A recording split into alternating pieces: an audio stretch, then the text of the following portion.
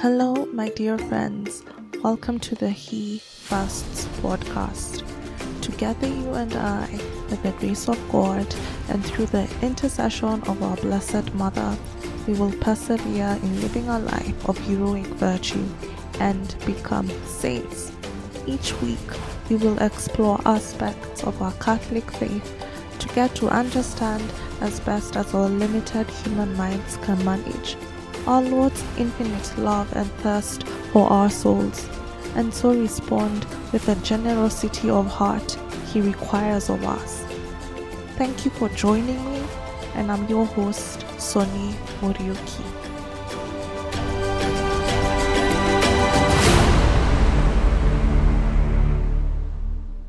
Hey friends, let's talk about the way of the cross today because it's that time in the liturgical year. So this is a two-part series consisting of a historical background to the way of the cross and actually praying the way of the cross. My first memory of praying the way of the cross was quite profound. It was years ago on Good Friday. I was quite young because I didn't think I'd received my first Holy Communion yet. So we were walking around from station to station, meditating on those key moments that preceded the crucifixion. And I began to grow exhausted because we just kept going and going, genuflecting at, "We adore you, O Christ, and we bless you," and kneeling on ballast stones while praying the Our Father, the Hail Mary, and the Glory Be. I was quite ready to throw in the towel because A, I was a kid and didn't know how many stations there were and how many more we had to go, and B, I was tired of walking and kneeling with no end in sight. And so I remember telling my older sister that I was too tired to take one more step. And she looked me dead in the eye and said, "Imagine what Jesus must have felt carrying that heavy cross for you." My pre-7-year-old mind was blown to smithereens, and I was suddenly energized to keep going. It goes without saying that I have never prayed the way of the cross the same way again. So the way of the cross is a devotion which recalls with mindful attention and affection the last stage of the journey that our Lord took in his earthly life. Each step our Lord took in that inexplicably difficult journey was one step closer to the realization of the plan for salvation, the hour of mercy and forgiveness. And when his heart was pierced by a lance, the fountain of grace that would never run dry poured open for love of us. Throughout the centuries, Holy Mother Church has always commemorated that journey of her spouse from the Garden of Gethsemane to Golgotha, because every moment of that journey reveals a mystery of grace and the bridegroom's love for his bride. While the Church has remained faithful to our Lord's call to commemorate his passion and death at the holy sacrifice of the Mass, the Church continues to uphold the historical memory of the places where Christ made his final journey on the way to the cross. Let's give this way of the cross some sort of historical context. The way of the cross, as we know it today, dates back to the Middle Ages.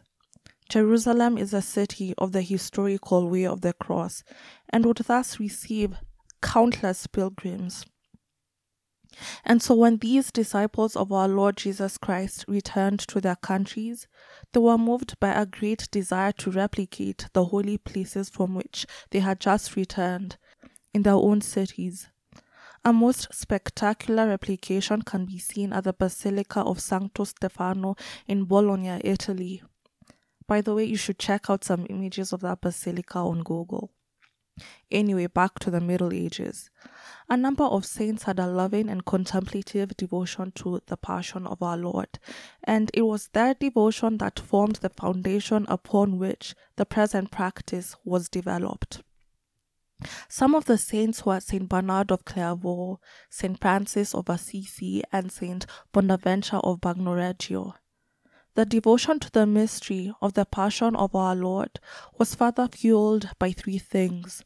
The first thing was crusades launched to regain the Holy Sepulchre, And the second thing was a new flourishing of pilgrimages from the 12th century onwards.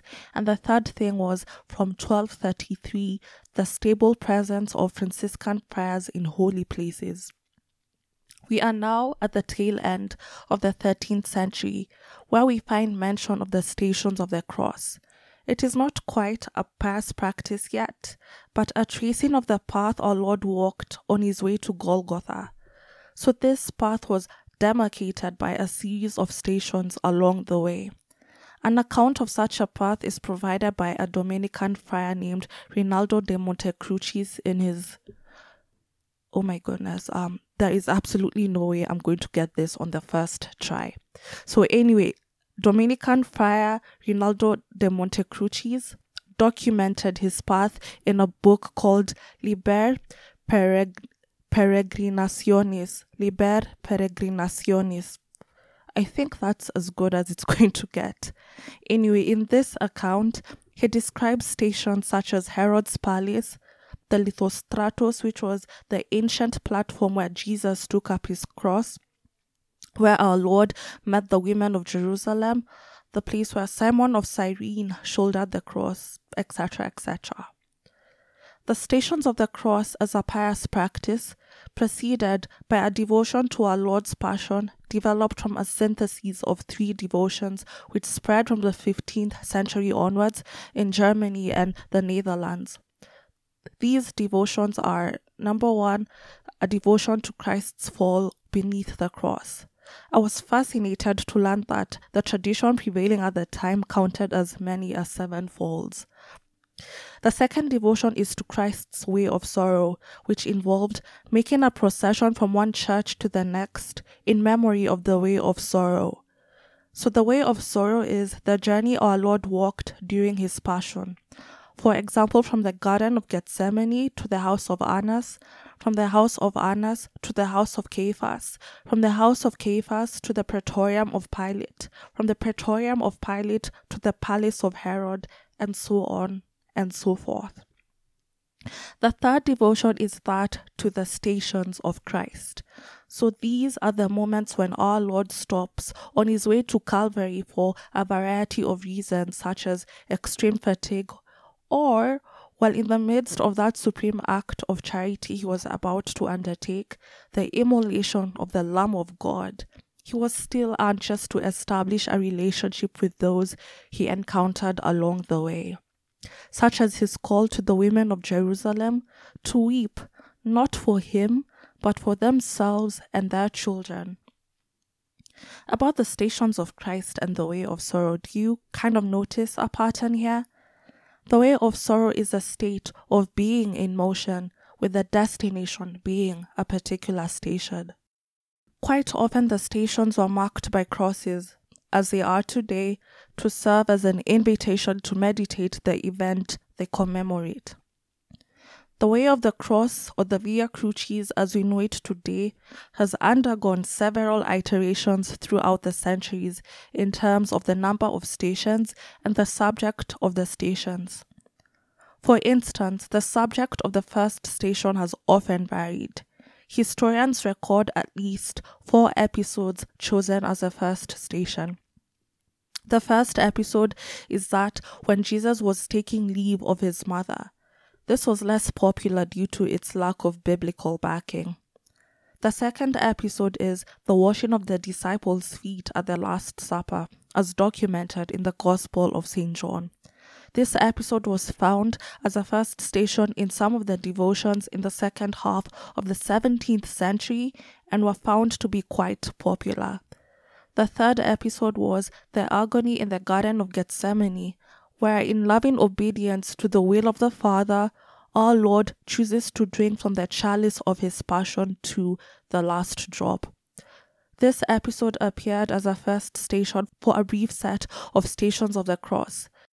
This particular set consisted of only 7 stations, and they were noteworthy for the biblical rigor. They were popularized by the Jesuits in the 17th century. And the fourth episode that also appeared as a first station was the condemnation of our Lord in the Praetorium of Pilate, which is what we have today. It is also worth mentioning that the subject of the stations varied greatly in the 15th century. For instance, some sets of the Way of the Cross included stations such as the capture of our Lord, Peter's denial, the scourging at the pillar, the defamatory accusations in the house of Caiaphas, none of which made it to what we have come to know as a pious practice today. So the Via Crucis in its present form, with the same 14 stations placed in the same order, was first recorded in Spain during the first half of the 17th century, especially among Franciscan communities. And when it made its way to Italy, it found a zealous apostle in St. Leonard of Port Maurice, who subsequently erected more than, check this out, 572 Via Crucis. In 1991, St. Pope John Paul II celebrated for the very first time a biblical form of the Way of the Cross. The biblical form varies from the traditional form in the sense that it omits stations which lack precise biblical reference, such as our Lord's three falls, Jesus' encounter with his mother and with Veronica.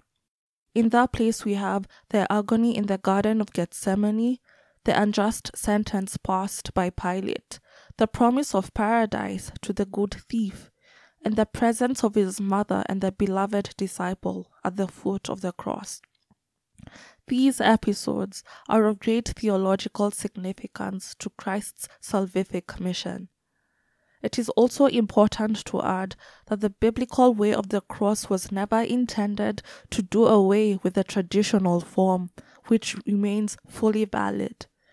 Instead, it is intended to highlight a few important stations which have remained hidden in the background of the traditional text.